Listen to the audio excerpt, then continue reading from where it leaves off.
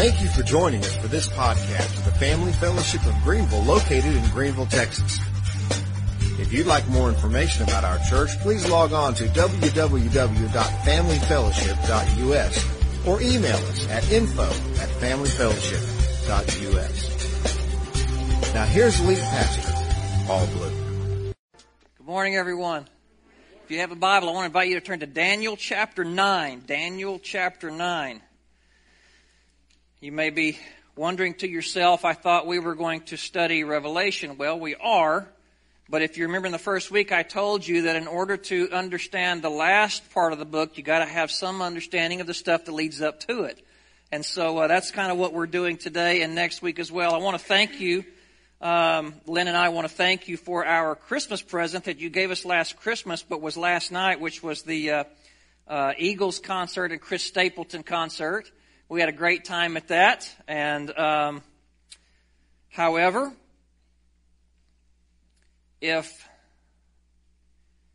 you hear me singing "You're as Smooth as Tennessee Whiskey," that is your fault, not mine.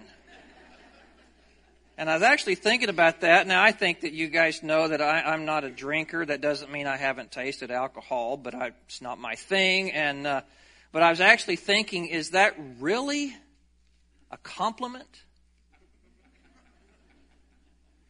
You see, I was sick a few years back and just like really bad, just throat and head and all that. And my father-in-law said, "I can fix you something." And I said, "Well, will it?" I'd already been to the doctor, and I said, "Will it help?" He said, "Oh, yeah." And I said, "Don't tell me what's in it. Just bring it over." And again, I don't know my alcohols very good, but I do think that there might have been a little bit of whiskey in that. I would not have said it was smooth. I might have done like in the Old West, smooth thing. So I'm just thinking that if I was to tell my wife, "You're as smooth as Tennessee whiskey," I don't think I'm paying her a real compliment. But we had a great time, and we stayed to the very end, so which means we didn't get in bed till 1 o'clock this morning. But you know I'm a party animal anyway, so we went to bed early for us, right?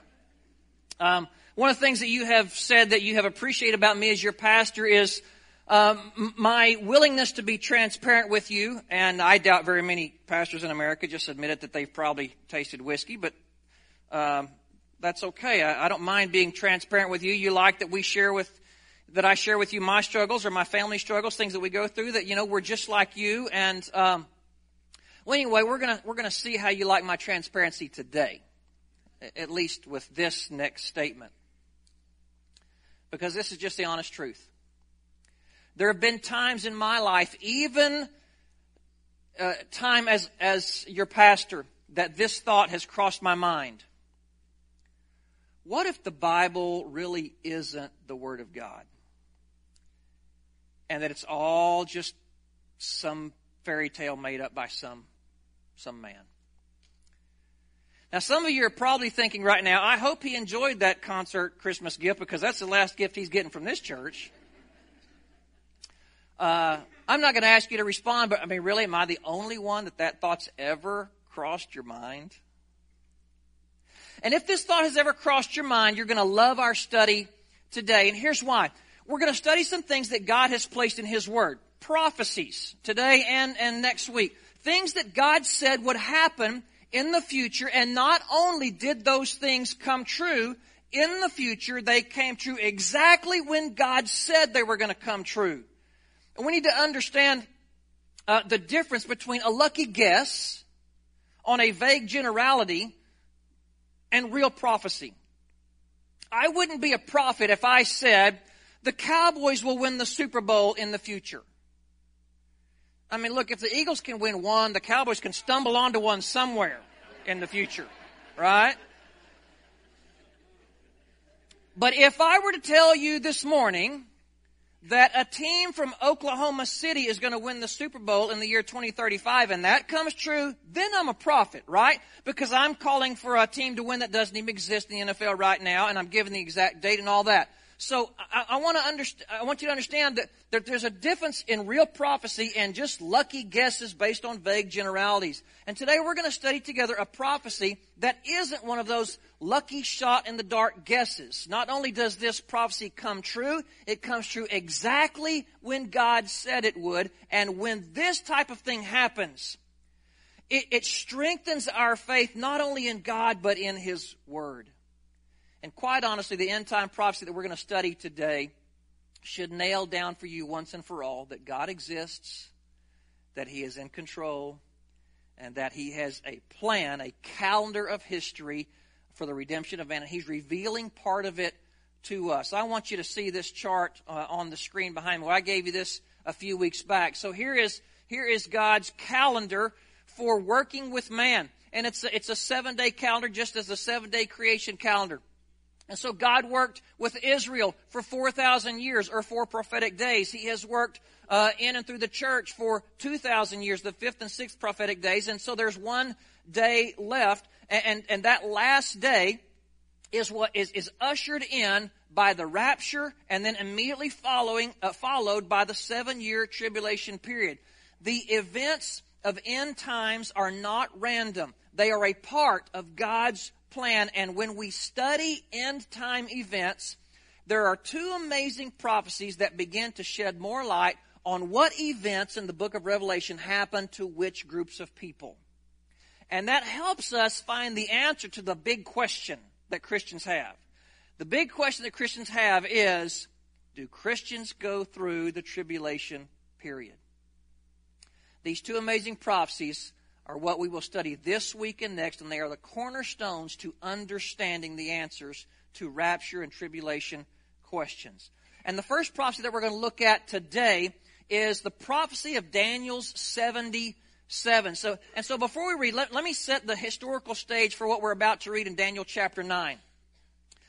The nation of people that God chose to honor His name and to protect and proclaim His word is Israel. God didn't just randomly choose a people and say, okay, let me think, you're it. That's not how God has a plan. And He chose a certain group of people, Israel, for the purpose of them protecting and preserving the word of God and honoring His name. But there came a point that they ultimately rejected Him. They worshiped idols. And so God took His protection away from Israel, and then they were conquered. And at the very back half of your Old Testament, they were conquered and they were taken captive into the Babylonian Empire. And again, here's a map that I'll let you see. Just so you kind of have everything that you see here is the Persian Empire. Persians took over, conquered the Babylonian Empire. So basically all that you see is what we're going to be talking about today. Jerusalem is way over here in the brown, and so Israel there on that corner of the Mediterranean Sea, and then they're taken into primarily Babylon at the start, and then they would begin to get dispersed out from there.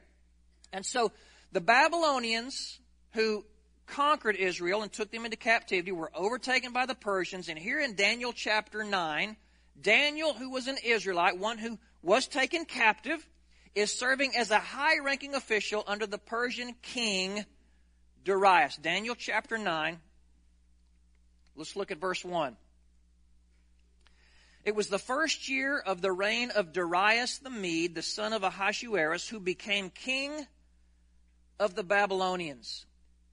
During the first year of his reign, I, Daniel, learned from reading the word of the Lord as revealed to Jeremiah the prophet that Jerusalem must lie desolate for 70 years. So Daniel is reading what we know as the Old Testament book of Jeremiah. And he saw as he was reading the book of Jeremiah that Israel was going to be held in captivity for 70 years. But when Daniel reads this, they've been captive for 68 years, and so they're getting down towards the very end. So Daniel's concerned, what's going to happen to my people, the Israelites? What's going to happen to Israel? And so he's praying about it in verse 20. Let's look there.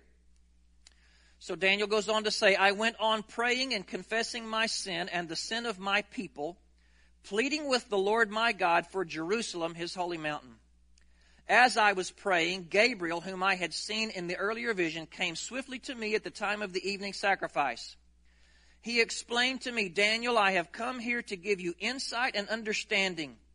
The moment you began praying, a command was given, and now I am here to tell you what it was, for you are very precious to God. Listen carefully so that you can understand the meaning of your vision.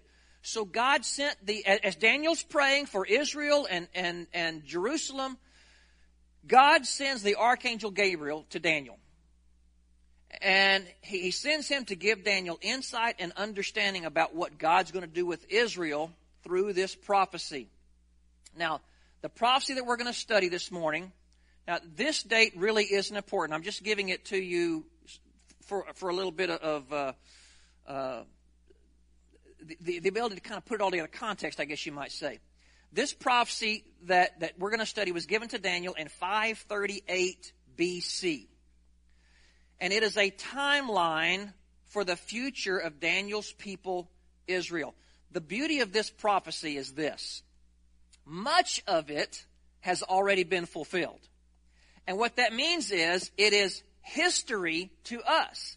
And because it's history to us, we can go back and we can learn from it. And actually what it does is history has interpreted this prophecy for us so that we can interpret what has not been fulfilled yet. So look at verse 24. The angel Gabriel speaks to him to give him insight and understanding. Verse 24, a period of 70 sets of 7 has been decreed for your people and your holy city to finish their rebellion, put an end to their sin, to atone for their guilt, to bring in everlasting righteousness, to confirm the prophetic vision, and to anoint the most holy place. The very first thing I want you to see in verse 24 is the two words, a period. A period is a measure of time. And so Gabriel is telling Daniel, there is a period of time that is going to happen in regards to your people and your holy city, Israel and Jerusalem. And so I'm going to just direct your attention to your notes. Now I'm going to cover these 4 things very quickly before we get to that chart there in the bottom. Number 1, the 77s that we just read about is a time period that God is going to work in and through Israel. It's a time period, and if you're marking notes, go ahead and circle the word Israel, draw arrows, exclamation points, stars, whatever it's going to take for you to remember who this is written for. So it was written to Daniel in regards to his people and their holy city, Jerusalem. And this is so important because to understand end-time prophecy and understand end-time events, we have to know who things were written to. So this prophecy that we're going to talk about today, Daniel's 77s, has nothing to do with us. But we use it to interpret when the second coming, the rapture, and the tribulation period is going to happen. So it's God doing work with his chosen people, Israel. Number 2, history has shown us that the 7s refer to time periods made up of 7 years. So when Gabriel reveals to Daniel there are 70 sets of 7s coming, what he's saying is that it's a prophecy about a time period of 70 sets of 7 years. 70 times 7, 490 years is what we're talking about. There is something that's going to happen over a time period of 490 years. You know what? It's easy to make a prophecy that says something might happen in the future. It's pretty difficult to say it's going to happen 490 years from now, when the truth is the world and people and events change so much in 50 years. Let's read on verse 25. Now listen and understand. 7 sets of 7 plus 62 sets of 7 will pass from the time the command is given to rebuild Jerusalem until a ruler, the anointed one, comes. Jerusalem will be rebuilt with streets and strong defenses despite the perilous times. After this period of 62 sets of 7, the anointed one will be killed, appearing to have accomplished nothing, and a ruler will arise whose armies will destroy the city and the temple, Jerusalem and the temple of God. The end will come with a flood and war, and its miseries are decreed from that time to the very end. The ruler will make a treaty with the people for a period of 1 set of 7. But after half this time, he will put an end to the sacrifices and offerings, and as a climax to all his terrible deeds, he will set up a sacrilegious object that causes desecration until the fate decreed for this defiler is finally poured out on him. Now, what we just read is about 7 sevens, 62 sevens, so that 69 is broken up and one left to go. But what I want you to see first is it talks about 2 rulers. Okay, so let's look at that. The first ruler, number 3, the first ruler in Daniel's prophecy is the Christ, Jesus. That's what verse 25 said. It says, a command is given to rebuild Jerusalem until a ruler, the anointed one, comes. Number 4, the second ruler in Daniel's prophecy is the Antichrist. So the first ruler is the Christ, Jesus. The second ruler is the Antichrist. Verse 26 says, after that period of 62 sets of 7, the anointed one will be killed. And then it says, and a new ruler will arise, whose armies will destroy the city and the temple. After Jesus is crucified, the Bible is telling us that there's going to be another ruler come along who will destroy Jerusalem and the temple. So we have a prophecy written in 538 BC, predicting 2 rulers, and it predicts when these rulers will come. And when we understand the 2 rulers, we can begin to understand the prophecy in regards to the measure of time that God is going to work with Israel.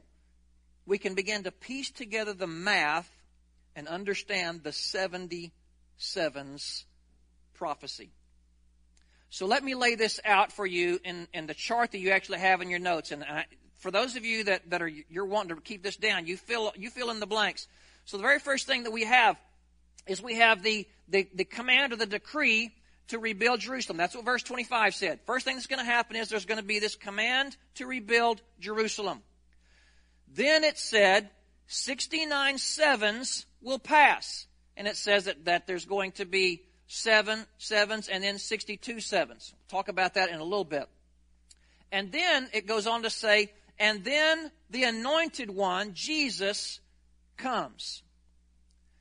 Hold your place here and go a little bit further back in your Old Testament to Ezra chapter 7. Ezra chapter 7. The book of Ezra also contains some history about Israel's captivity. Now, although Ezra comes before Daniel in your Bible, the events occur after the book of Daniel. So this has to do with Israel's captivity as well as groups of Jews that had already left the Babylonian/Persian Empire and gone back.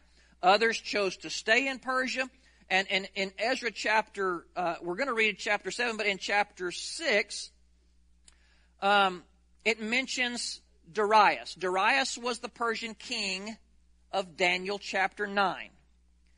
But in chapter 7, this is after Daniel, there's a new king.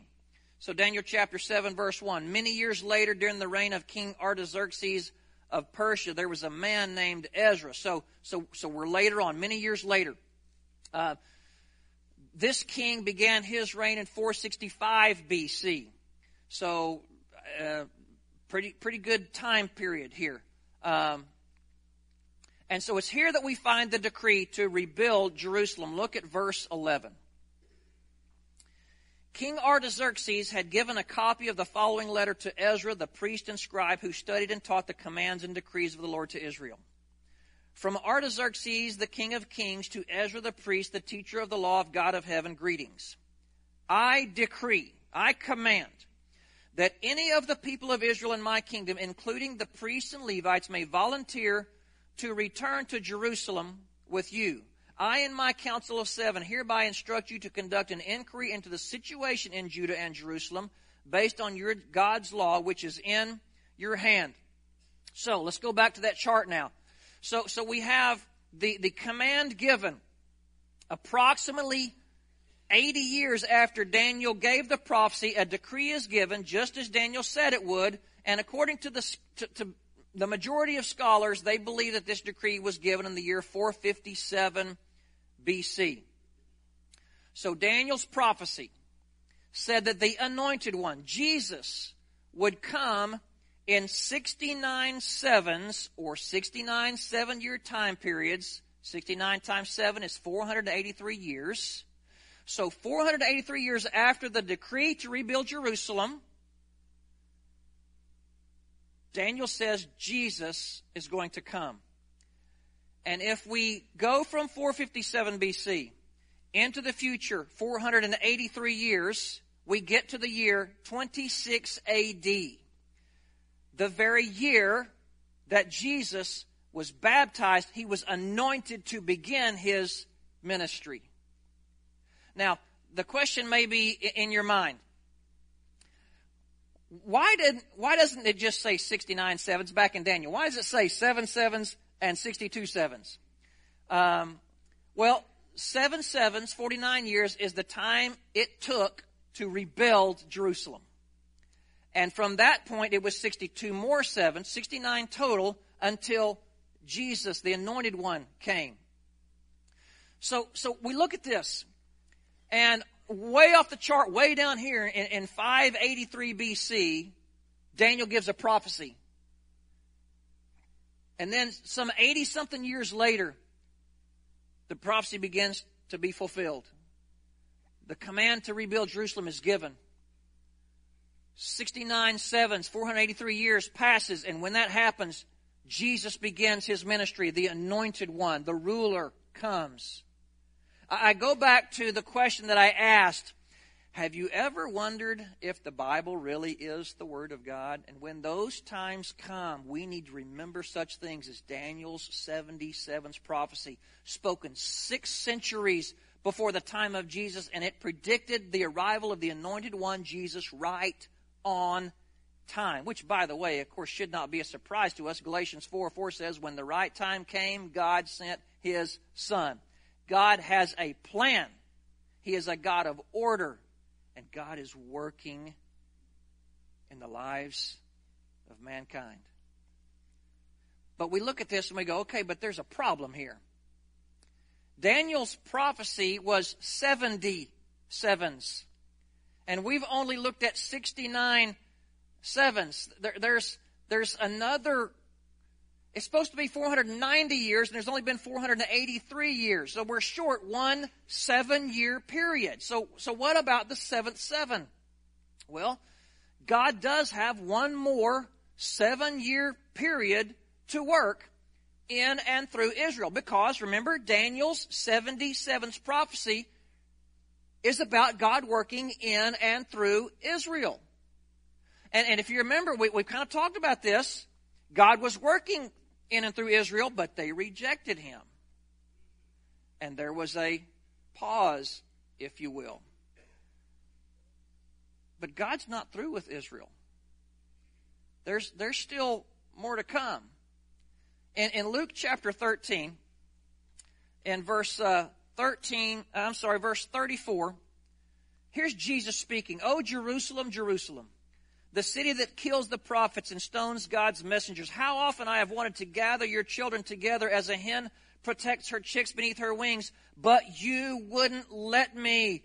You've rejected me," he says, verse 35. "And now look, your house is abandoned, and you will never see me again until you say blessings on the one who comes in the name of the Lord." The house mentioned here, Jesus is referring to the temple, the place that represented the power and the presence of God. And he says it's abandoned, it's desolate, it's empty. And God's saying to Israel here through Jesus, you've rejected me, and you've rejected my word, and you've begun to worship idols, and we're done for now. But you're going to see me again, Jesus says. In Matthew chapter 21, when Israel rejected Jesus, again, God stopped working among them and he started working with someone else. Verse 43 says, I tell you, the kingdom of God will be taken away from you, Israel, and given to a nation that will produce the proper fruit. And so Jesus raised up a new people who would bear fruit, and that group is what we call the church. And so let's go back and look at that chart again. After Jesus was killed, that first ruler was killed, as Daniel the prophet said, God began working through the church, beginning on the day of Pentecost in Acts chapter 2. And he's been working in and through the church for the last 2,000 years. And the church has been bearing fruit, been bringing people into a relationship with Jesus to allow them to know that their sin can be forgiven because of Christ's death on the cross, which, by the way, ladies and gentlemen, is our number one purpose as a church and as Christians. There are many things that church can do, and there's a lot of things that church should do, but there's one thing that the church must do, and that is tell people about Jesus.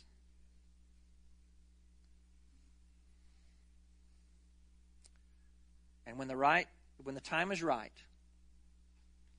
and as we saw a couple of weeks back, that time is near. We're in the 6th day of God's 7-day calendar, and when the time is right, God will finish his work with the church. He will then say to the church, as we saw in Revelation 4:1, come up here. The rapture of the church will occur. That's the next thing that comes up. That ends the church age. So the rapture of the church, and then following that is the 7-year tribulation period. That is the 70th 7. So, I told you to hold your place in Daniel chapter 9. So let's look there again. Daniel chapter 9, verse 26. After this period of 62 sets of 7, it's already in verse 25 talked about the 7. So now we're to the 69. The anointed one will be killed, appearing to have accomplished nothing, and a ruler will arise, whose armies will destroy the city and the temple. The end will come with a flood, and war and its miseries are decreed from that time to the very end. That second ruler, the Antichrist, will make a treaty with the people. Who are the people we're talking about? Israel. The ruler, the Antichrist, will make a treaty with Israel for a period of 1 set of 7, for 7 years. But after half this time, the Antichrist will put an end to the sacrifices and offerings, and as a climax to all his terrible deeds, he will set up a sacrilegious object that causes desecration until the fate decreed for this defiler is finally poured out on him. After Jesus is crucified, the second ruler, the Antichrist, comes and he will make a treaty with Israel. For 7 years. A peace treaty. But then it says halfway through that 7-year period, 3.5 years in, the Antichrist, the New Living Translation here says it this way, commits a sacrilegious object that causes desecration. If you're carrying an NLT in your notes, at the bottom you're going to see it says Greek, abomination of desolation. And that's what all the older Bible translations refer to it as. And so I'm going to call it that, the abomination of desolation. If I were to put it in today's English, I might say it this way, that what he's going to do is he's going to commit an act of disgusting idolatry. You don't have to go here, but you can go read it later. 2 Thessalonians chapter 2, verses 3 and 4 kind of describes it, and it says that the Antichrist will sit in the temple, in Israel's temple, the temple of God, and proclaim that he is God. In Matthew chapter 24, Jesus has something to say about Daniel's prophecy, and I'm going to end with that this morning. The disciples asked Jesus what was going to signal his return and the end of the world. And so in Matthew chapter 24, Jesus describes the events of the 7-year tribulation period. And so in Matthew chapter 24, look at verse 15. I'm picking up in the middle. I'm not going to read it all. Verse 15. The day is coming, Jesus is speaking, when you will see what Daniel the prophet spoke about. The sacrilegious object that causes desecration, that disgusting act of idolatry, the abomination of desolation. Standing in the holy place. Reader, pay attention. Verse 16. Then those in Judea must flee to the hills. Remember again, Jesus is speaking to a Jewish audience about things that pertain to Israel. This prophecy is about God working in and through Israel, and he does it in 77, 69 consecutive. But then Israel so rejects God and becomes so idolatrous that there is a pause. And God begins working in a new group of people, the church, who will bear fruit. But at the right time. Once again, at the right time. God is going to say, come up here. The rapture is going to happen. The church is going to disappear. Who is the church? Not people that go to church. Let's make sure we're clear on that. Just because you've gone to church does not mean that when the rapture of the church occurs that you're a part of it. The church is defined by everyone who has committed their life to Jesus Christ. And anyone that has not committed their life to Jesus Christ, not only will they not be called up in the rapture, they will be on earth during the time of the tribulation period. Yes, it's God working with Israel. But everyone that has not committed their lives to Christ will still be on the earth at that time. So Jesus is speaking to a Jewish audience about things that pertain to Israel. And he says, you will see what Daniel talked about. The Antichrist is going to commit this act of disgusting idolatry, the abomination of desolation. He's going to go in the temple and proclaim that he is God. And Jesus says, when you see that happen, Israel, you're in the middle of the tribulation. There's 3.5 more years to go. And he says, but it's time to run. Because it's about to get really bad. Because the Antichrist is breaking that peace treaty that he made with Israel. Let's read about the rest of the tribulation period. Verse 16. Then those in Judea must flee to the hills. A person out on the deck of a roof must not go down into the house to even pack. A person out in the field must not return even to get a coat. How terrible it will be for pregnant women and for nursing mothers in those days. And pray that your flight will not be in winter or on the Sabbath.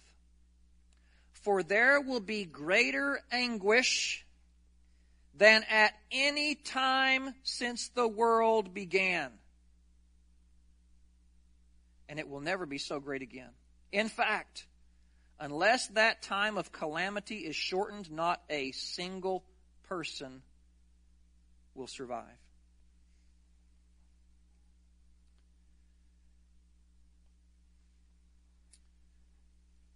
We think that rulers such as Adolf Hitler are bad.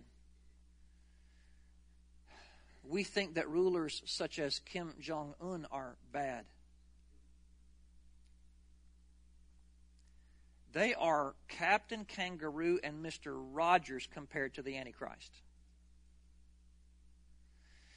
We think that we've seen in this world destruction and tragedy, and we have. But what we've seen is a walk in the park compared to what will happen during the last half of the tribulation period. The first 69 sevens of Daniel's prophecy have happened just as he said they would. And the 70th seven will happen just as surely as the other 69. And God will finish his work with Israel in the 7-year tribulation period. But as I said, Israel's not going to be the only ones on the earth that's going through that time of calamity and destruction and tragedy. Everyone who failed to receive Jesus Christ as their Savior will also be alive through that, at least for a time. Because the last verse that we read says that if that time of calamity wasn't shortened, no one would survive. And that, ladies and gentlemen, I'm finishing half of the message. We're going to finish the other half next week.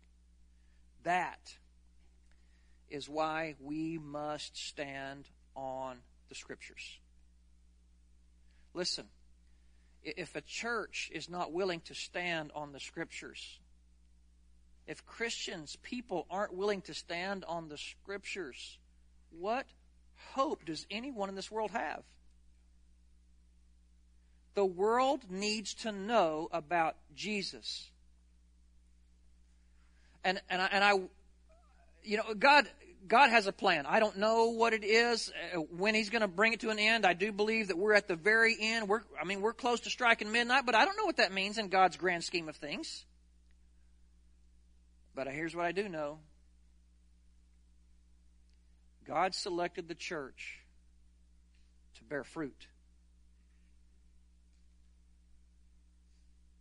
That's our task. Our task isn't to get together and just check in on Facebook, sing some songs, shake some hands. This isn't what we're doing right now. This isn't the game. This is the huddle. And we walk out these doors and we take the discussion of the huddle and we go out the doors and we run the dang play. Bear fruit. Tell people about Jesus. That's why the church exists. Challenge you this morning to two things. Number one, look at things such as Daniel's prophecy and how God, everything that was given happens right on time. And let that build confidence in you, in your faith in God and in His Word. And tell people about Jesus. Would you bow your heads and close your eyes with me this morning? I'm going to finish next week, which is adding in that second prophecy. But what we walk away from today with is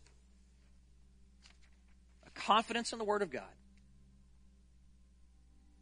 and a commitment to tell people about Jesus. You know, it really doesn't matter if you have confidence in the Word of God if you don't go tell somebody about it. We must tell the world about Jesus. We must tell the world about Jesus. You, as an individual, must tell people about Jesus. I, as an individual, must tell people about Jesus. Let's let the church be the church, the salt and light of the world, that the world can know Jesus. Heavenly Father, we ask you to take these truths from your word today and plant them upon our hearts. Stamp it on us good today, Heavenly Father. There are always going to be times that Satan will plant seeds of doubt in our minds, even as he has done to me in the past. But I stand so confident and secure as I see things such as Daniel's prophecy fulfilled. So God, strengthen our faith, not only in you, but in the Word of God. And God, help all of us to be committed to telling people about Jesus. It's all for your honor and glory, as we're a part of your plan to draw mankind to yourself. And I ask this in Jesus' name. Amen.